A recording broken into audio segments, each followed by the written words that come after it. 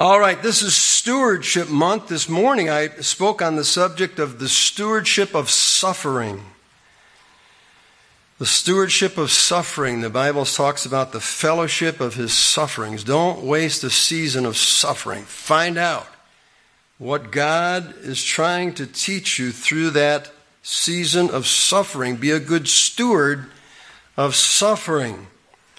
And we saw this morning that one of the things he wants to accomplish through seasons of suffering is for you and I to know intimately the Lord Jesus Christ more and more and more and more and more, because he suffered.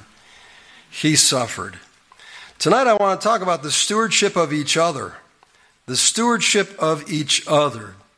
That is the care of the church. God has given you the church. The church is yours. Of course, it belongs to the Lord. It was purchased by his blood.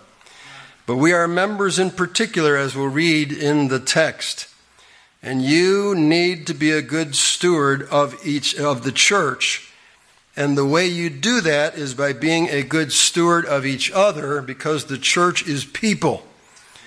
We know it's the building. I just mentioned that. And we try. We just want to be a good testimony for the Lord in every one of our towns. We want our church to look good, outside, inside, and be a good testimony. But we also want to take care of the people. God's going to send us people, and we can go out and reach people. It happens both ways. Sometimes God just sends people your way, and we need to be good stewards of them. And other times we go out and reach them. We need to be good stewards of them too. And this is a good text that talks about being a good stewards of each other. I want to encourage you to take responsibility for each other. In 1 Corinthians 12, verse 25 through 27, it says that there should be no schism in the body, but that the members should have the same care one for another. And whether one member suffer, all the members suffer with it, or one member be honored, all the members rejoice with it. Now ye are the body of Christ, and members in particular. I'd like us to look at these three verses, and I'm going to kind of be brief tonight. I know we had child dedication, we got the Lord's Supper tonight. But it says here, the body, that's the church, that there should be no schism in the body. That word schism refers to a crack or a division.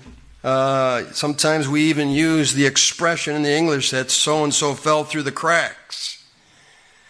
Well, there's not supposed to be any cracks in the body. That we shouldn't have that. We shouldn't have people falling through the cracks. It shouldn't be that months go by and somebody finally says, "Where's brother so-and-so? Where's sister so-and-so?" I think if we were more sensitive to the Holy Spirit, that wouldn't be months, maybe weeks or something, but then we'd say, "Hey, I'm going to pay them a visit. I'm going to give them a call. Nowadays, I'm going to send them a text. I'm going to see how they're doing." Because there should be no schism in the body. But here's our text, verse 25. "But that the members should have the same care one for another." The members should have the same care one for another. By the word same, it means without any partiality. Without any partiality. The members should have the same care, without any partiality, care one for another. We shouldn't favor the rich over the poor, or the married over the divorced, or anybody's ethnic background or skin color or anything like that. There shouldn't be that in the church. There's no place for that in the church of the Lord Jesus Christ. That the members should have the same care one for another. No partiality in the care that we have. It says one for another. And so notice that God has given us the stewardship of each other. He's depending on us. It doesn't say here that the pastors should have the same care for the congregation, but they should. I mean, that's a different subject another time, as the pastor and his care for the congregation. But it says that the members should have the same care. Everybody should be involved in the ministry of caring one for another in the church that we go to, whether the church is large or small or medium size. This should be a part of Christianity. Should be a part of Christianity is caring for each other. In the book of Galatians, I'll read this, chapter 6, verse 10. It says, "As ye have therefore opportunity, let us do good unto all men, especially unto them who are of the household of faith." Isn't that a precious word, household? The household of faith. There's nobody who's saved is supposed to be homeless. There should be a household of faith that they belong to. That word household is used again in Ephesians 2:19. It says, "Now therefore you are no more strangers and foreigners, but fellow citizens with the saints and of the household of God." I like that. That's precious. In a household. Household. Some of us came from dysfunctional homes. But the church has become like a precious, refreshing oasis in our lives. A place of peace that we could go to. And ministered to us.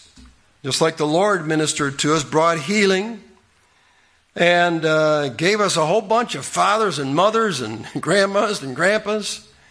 Remember that? I remember that in the church I got saved, and all of a sudden every old lady in the place was my grandma. It was like, it was neat, and all the old men were like my grandparents, and it turns out they weren't that old, but I thought they were old. And that was a precious thing. That was a precious thing.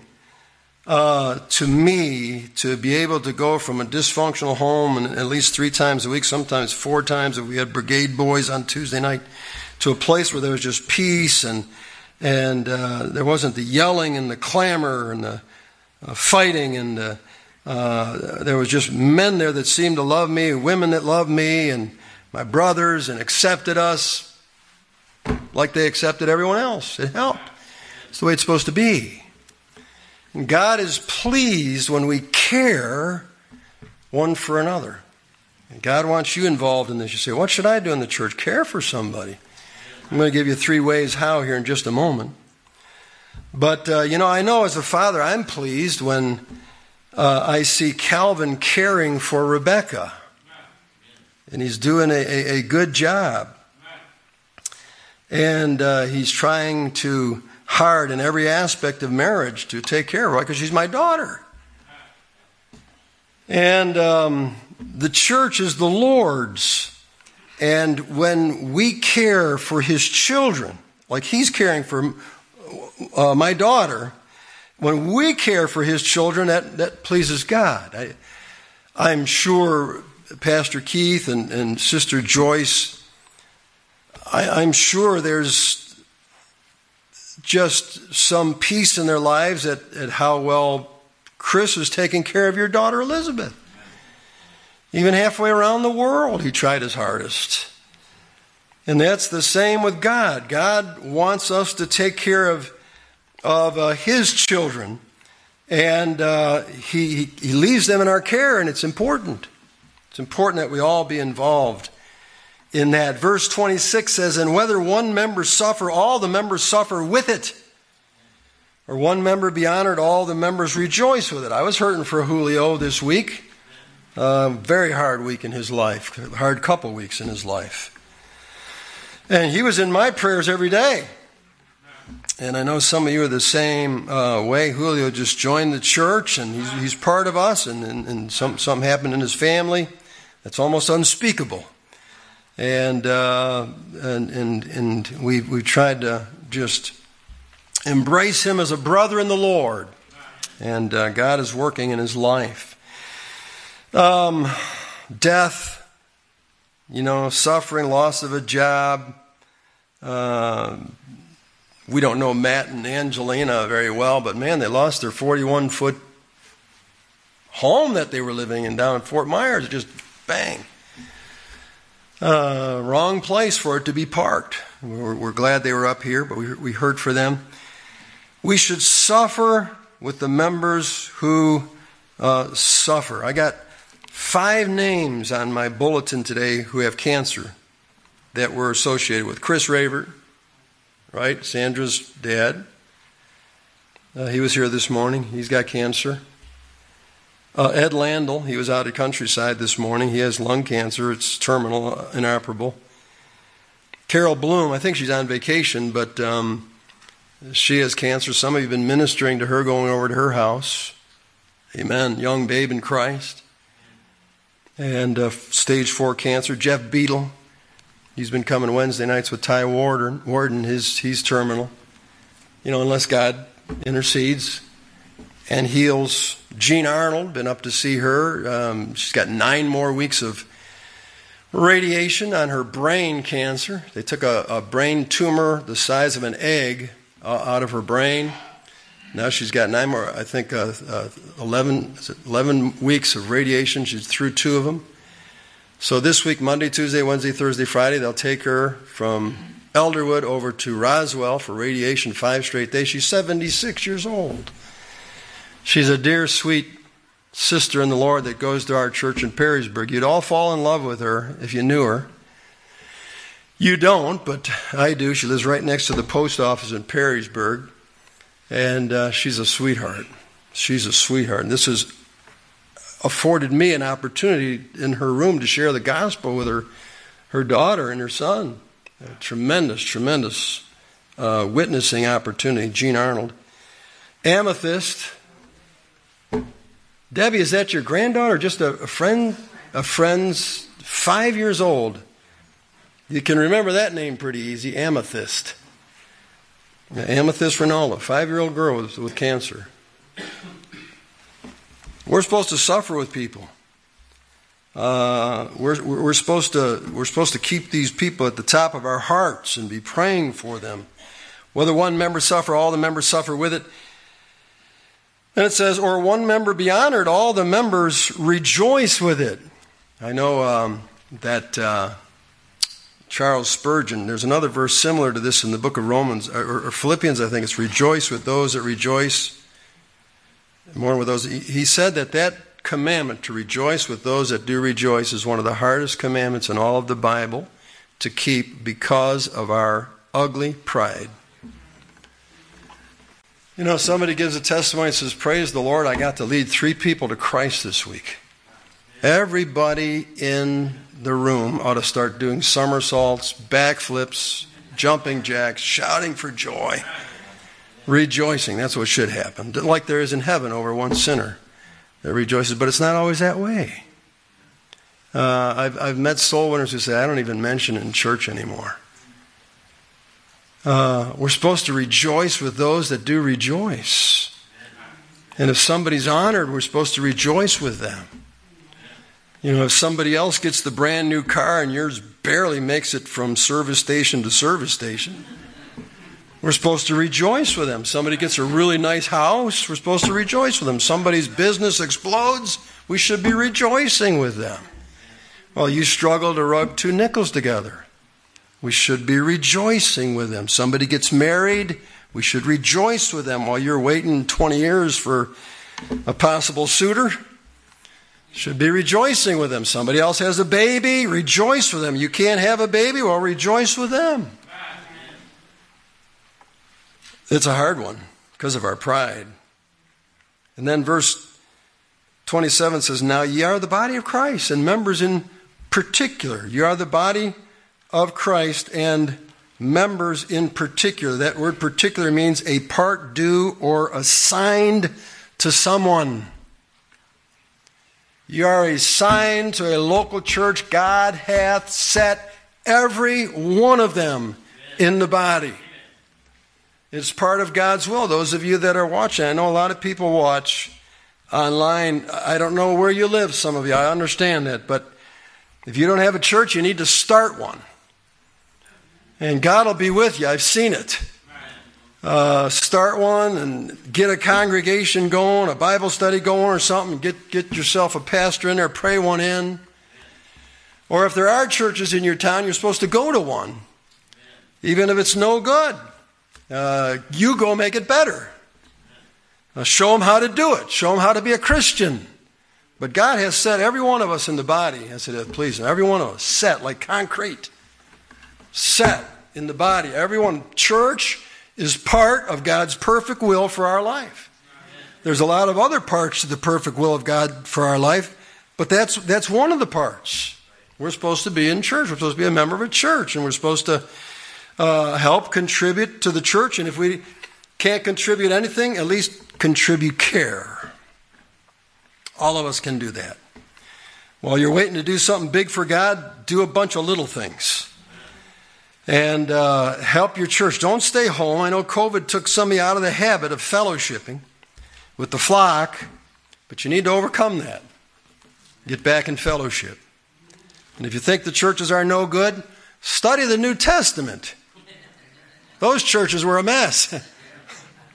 Nothing new under the sun. Study 1 Corinthians.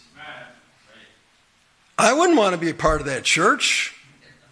But if I was alive back then, I would have stayed in there and tried to help make it better. And by the second epistle, it was getting better.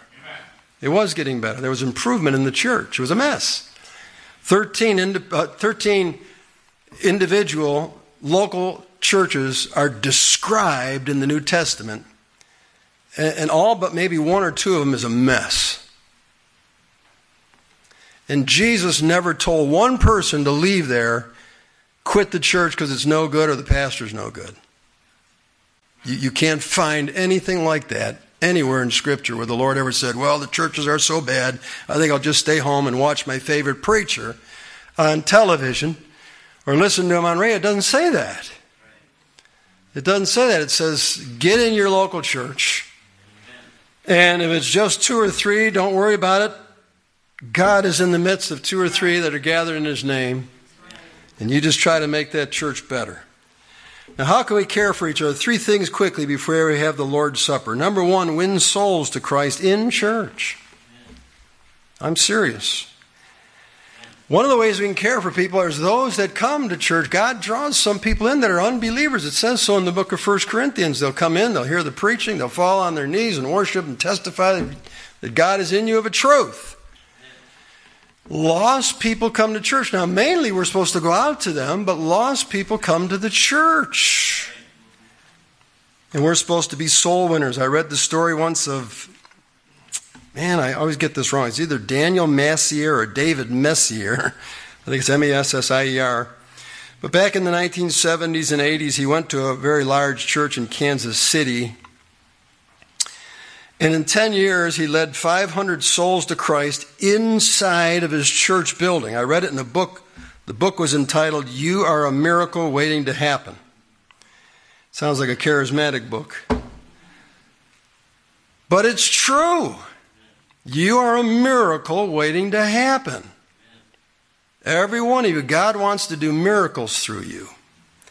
If you'll submit yourself to the Lord and say, Lord, use me, God will do miraculous things through you.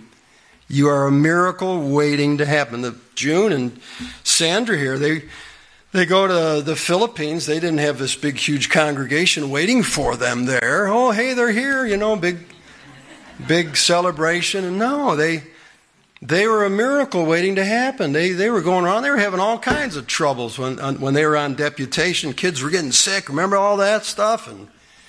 And finding out health problems in the family. And you're like, well, are they going to make it? But they submitted themselves to the Lord. They said, Lord, use us. And God has used them to plant 2 churches in the Philippines. They are a miracle. Not waiting to happen. They are a miracle that has happened. And it's the same. Now, we don't have to all be missionaries and pastors, evangelists. God can use you. Brother Sean there, he's been praying for this Bob guy for years. I don't know if it's years or not, but 2 years. 2 years been praying for him. Got saved this week. And man, this guy is like lit up like a light bulb. And he's been putting his name on the prayer list on Wednesday nights. And the whole church has been praying for him to be saved because he's been thinking about Christ. 53 years old, Catholic. Got saved. We think those people will never get saved. Well, we're wrong. They will. We can do soul winning in the church. Ariel got saved this morning. We have had her on our prayer list. She's come here for months. What a life she's had. She's had a hard life. I'm not going to kid you. And when I was preaching this morning about the difficult childhood of Christ, she said that spoke to my heart. That opened my heart to understand. And so many of you have been ministering to her. You've been talking to her. You've been sharing the gospel with her. You've been praying for her. I'm telling you, we can do soul winning in the church. And Messier led 500 people to Christ in 10 years in his church. Now that's 500 Sundays. 10 years. Do the math. That's one each week. But he would go to church caring for people's souls. And this was a huge church, but God can still do the same thing here. Some of you need to come to church and say, who's new today? I'm going to meet them. I'm going to find out if they're saved. I'm going to find out if they've ever trusted Christ. You could ask them, like, do you go to any particular church? I ask that question a lot. Was there any particular church you grew up in when you were young? And they say, oh yeah, I was Catholic, or Methodist, Baptist, whatever. Well, do you know for sure you're going to go to heaven someday, or do you have some doubts about that? Do you ever think about that? You ever concerned about that? You ever wonder if it's possible someone could know for sure? Yeah, I do wonder about that. And then you get to go into the gospel with them. Sure, you can lead people to Christ right here in church. God's going to send some, and we need to care for them. And so some of you need to be bold, and sometimes it's before church, sometimes it's after church, but you can talk to people and minister to them. Number 2, we need to be friendly. Number 1, we need to win souls. Number 2, we need to be friendly. He that hath friends must show himself friendly. Proverbs 18:24. A church should be a friendly place. Should be a friendly place. Not a few people, and the rest be sourpusses. But everyone should be friendly.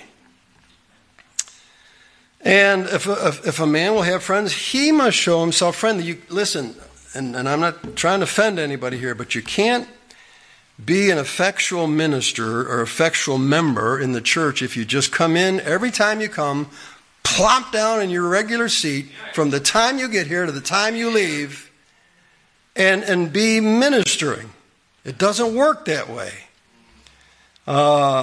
The church offers a good opportunity before church, after church, to mingle around with people. Say, hey, I don't know you. I've seen you in church for years. What is your name?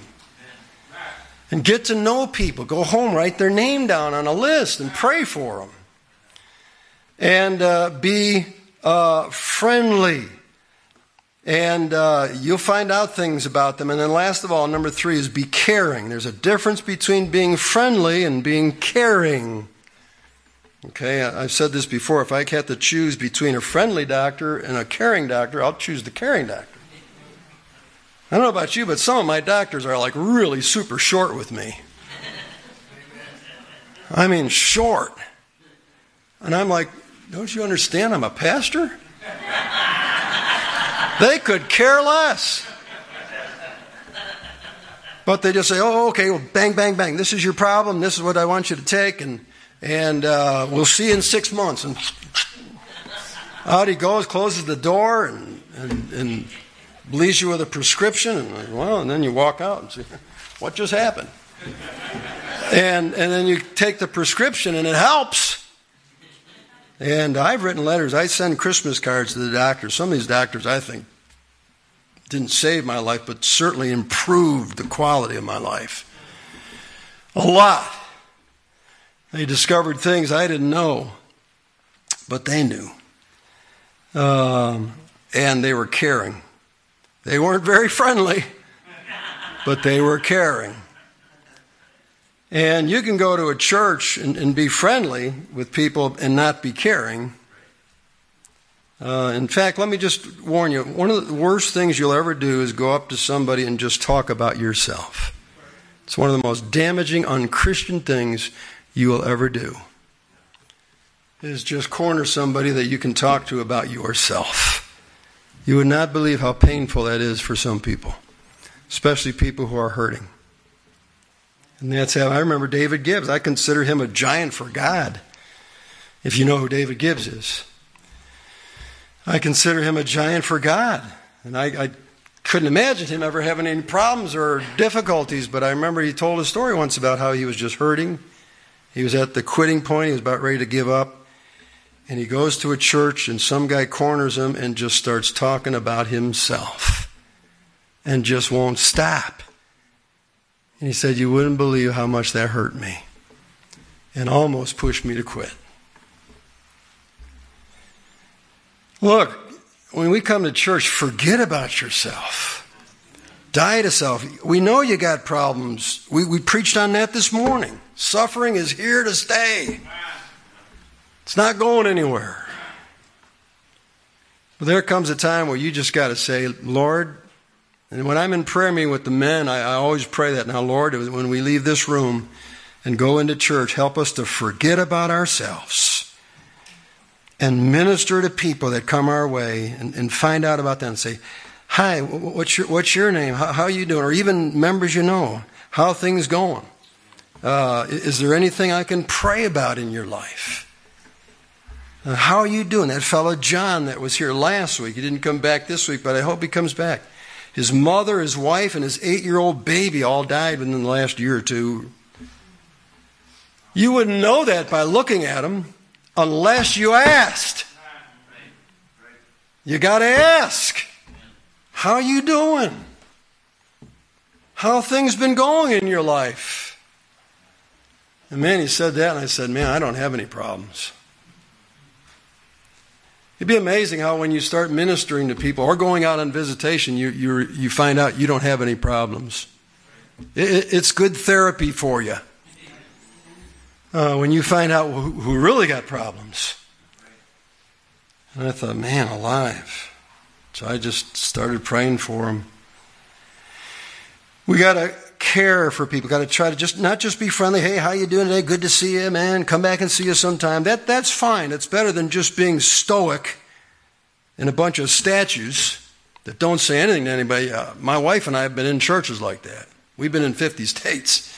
We've been in churches where nobody said a thing to you. And I thought, man, if I was in this town, I would probably try out some other churches first. Then maybe come back and, try to do my best or something. But we're like, wow. Or the pastor, he'll talk to you. He's it, though. Everybody else sits there like, and heaven forbid you say amen. And someone's like, what in the world? What was that? Oh, we've been in some churches. And one of them was called Welcome Baptist Church. That was something. So friendly is being better than unfriendly. But friendly is not being caring. Please understand that. And I got to close with this, but we got to be caring. We got to go beyond and say, hey, good to see you today, man. To saying, hey, how are things going? How are things going with you? Who are you? What's going on in your life? And then they say something like that guy said to me last week in church, and you're like, wow, your 8-month-old baby died? Wow. Man, I feel for you. I don't know if he'll ever come back, but I know this. He'll know somebody cared about him. The one time he came, and some of you others are ministering to him too, so God bless you. Keep it up. Wowee. But these are some of the keys anyway on making a better church and being good stewards of one another. So number one, try to win souls to Christ. Find out if somebody that comes to men's breakfast or whatever, seniors this Thursday, what an opportunity. Some new senior shows up and see if you can, how far you can go with them with the gospel without turning them off. Soul winning. Being friendly. Okay, I know you like your favorite seat. It's comfortable. It's got a 6-inch cushion on. We bought those on purpose. I understand that, but boy, you gotta get around. You gotta change. Gotta meet people, and then go beyond friendly and caring and getting involved, digging in, and finding out, is there any way I can help this person? If I can't, is there anyone else in our church who's qualified to help this person? Sometimes there's a legitimate need for finances. Is there any way alms or benevolence fund can help this person? Or what can we do? This person don't have a car. This person's furnace quit. Is there any way we can help this person? I know Pastor Seth's really good at that, going around helping people. All right. So tonight, as we have the Lord's Supper, we're supposed to examine ourselves, and we talked about the stewardship of each other, and maybe could be ignorance. Maybe I don't preach on it or teach on it enough. Could be omission. Sometimes you say, Lord, I haven't been even trying to be friendly. Help me. Change me. That's a fault in me. Help me to be more friendly and caring and seeing how far I can go. And that's when the miracles start. When you start caring for people. It's like the lady, and I've told this story 10 times, but I'll close with this, and then we're going to have the Lord's Supper. But she came to the church, and she sat in a big church. Nobody said a thing to her, and she left. And she did something very few people ever do. She gave the church a second chance the next week. Very few people ever do that. Came back second week, totally ignored. Nobody said a thing to her. She did something nobody ever does. She went back the third week. Gave the church a third chance. Nobody said a word to her. She just sat there. All the teens hung around with all their teen friends. All the seniors hung around with their senior friends. All the families hung around with their families and had their weekly family reunion at church. Nobody cared a thing about her. Not a thing. She went back 4th time. She said, God, if you're real, and I can't find you at church, I'm going to give up. She sat there, and an old lady crept up next to her and sat next to her. And she was middle-aged mom or something, and that old lady said, I've never seen you at our church before. And she said, this is my 4th week. And she said, I'm so sorry. I didn't see you the last couple of weeks, but I just wanted to come and say hi and introduce myself and let you know that I love you and I'm praying for you. Is there anything in your life right now that I could pray about? And she said, yeah, my husband's an alcoholic and my son is in prison. And she said, wow. I think he was an alcoholic or sick or something. I don't remember exactly. And she said, wow. See, she just opened the door of the lady's heart by asking her, is there anything I can pray with you about? And she said, could I pray with you right now? And she prayed a really wonderful prayer. And then the church service started, and for the first time, the lady listened to the pastor, responded to the invitation, and accepted Jesus as her Savior. And she then said to the pastor, this is my new friend, her husband's sick or whatever, alcoholic or something, her son's in prison. Do you think we can help him? The pastor said, absolutely. Absolutely. And the pastor came over to visit and helped her husband. And pretty soon he got into church. He got saved.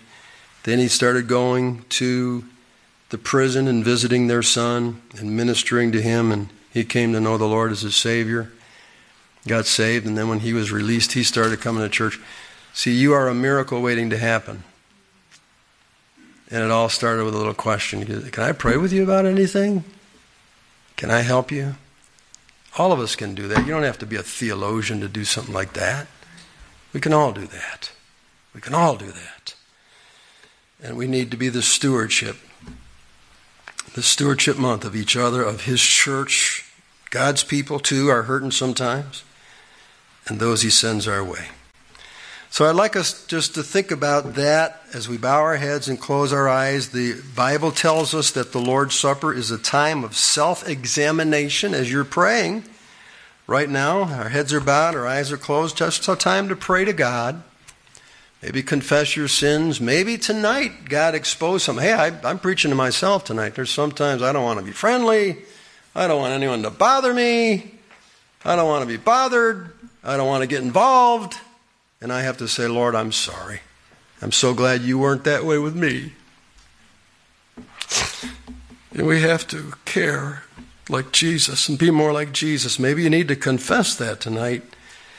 Maybe it's been an ignorance in your life and now you know, or maybe it's been something you heard before but you forgot, a sin of omission, or whatever it is. You talk to the Lord. For the Bible says if we would judge ourselves, we should not be judged. And so let's just take a few moments for that before we distribute the Lord's Supper tonight.